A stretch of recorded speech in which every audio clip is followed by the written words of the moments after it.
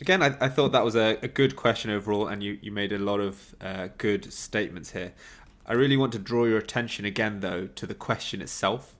Um, the examiner asked you, what do you understand by performance assessment, which is almost a definition, and then how you assess your own performance. Okay, so there are two very separate parts to this question.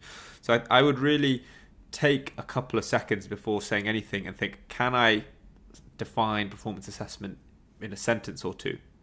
And I would include the word reflective if you can in that. And I like then how you went into your own definition of performance assessment and broke it down into clinical decision making and teamwork. But I would own that then. I would say this is my personal framework, because it's difficult to then make that the global definition. Because if I would separate what the definition is of a reflective process where you quantify your own performance against the standard to the metrics you use, and then make that the second half of the question.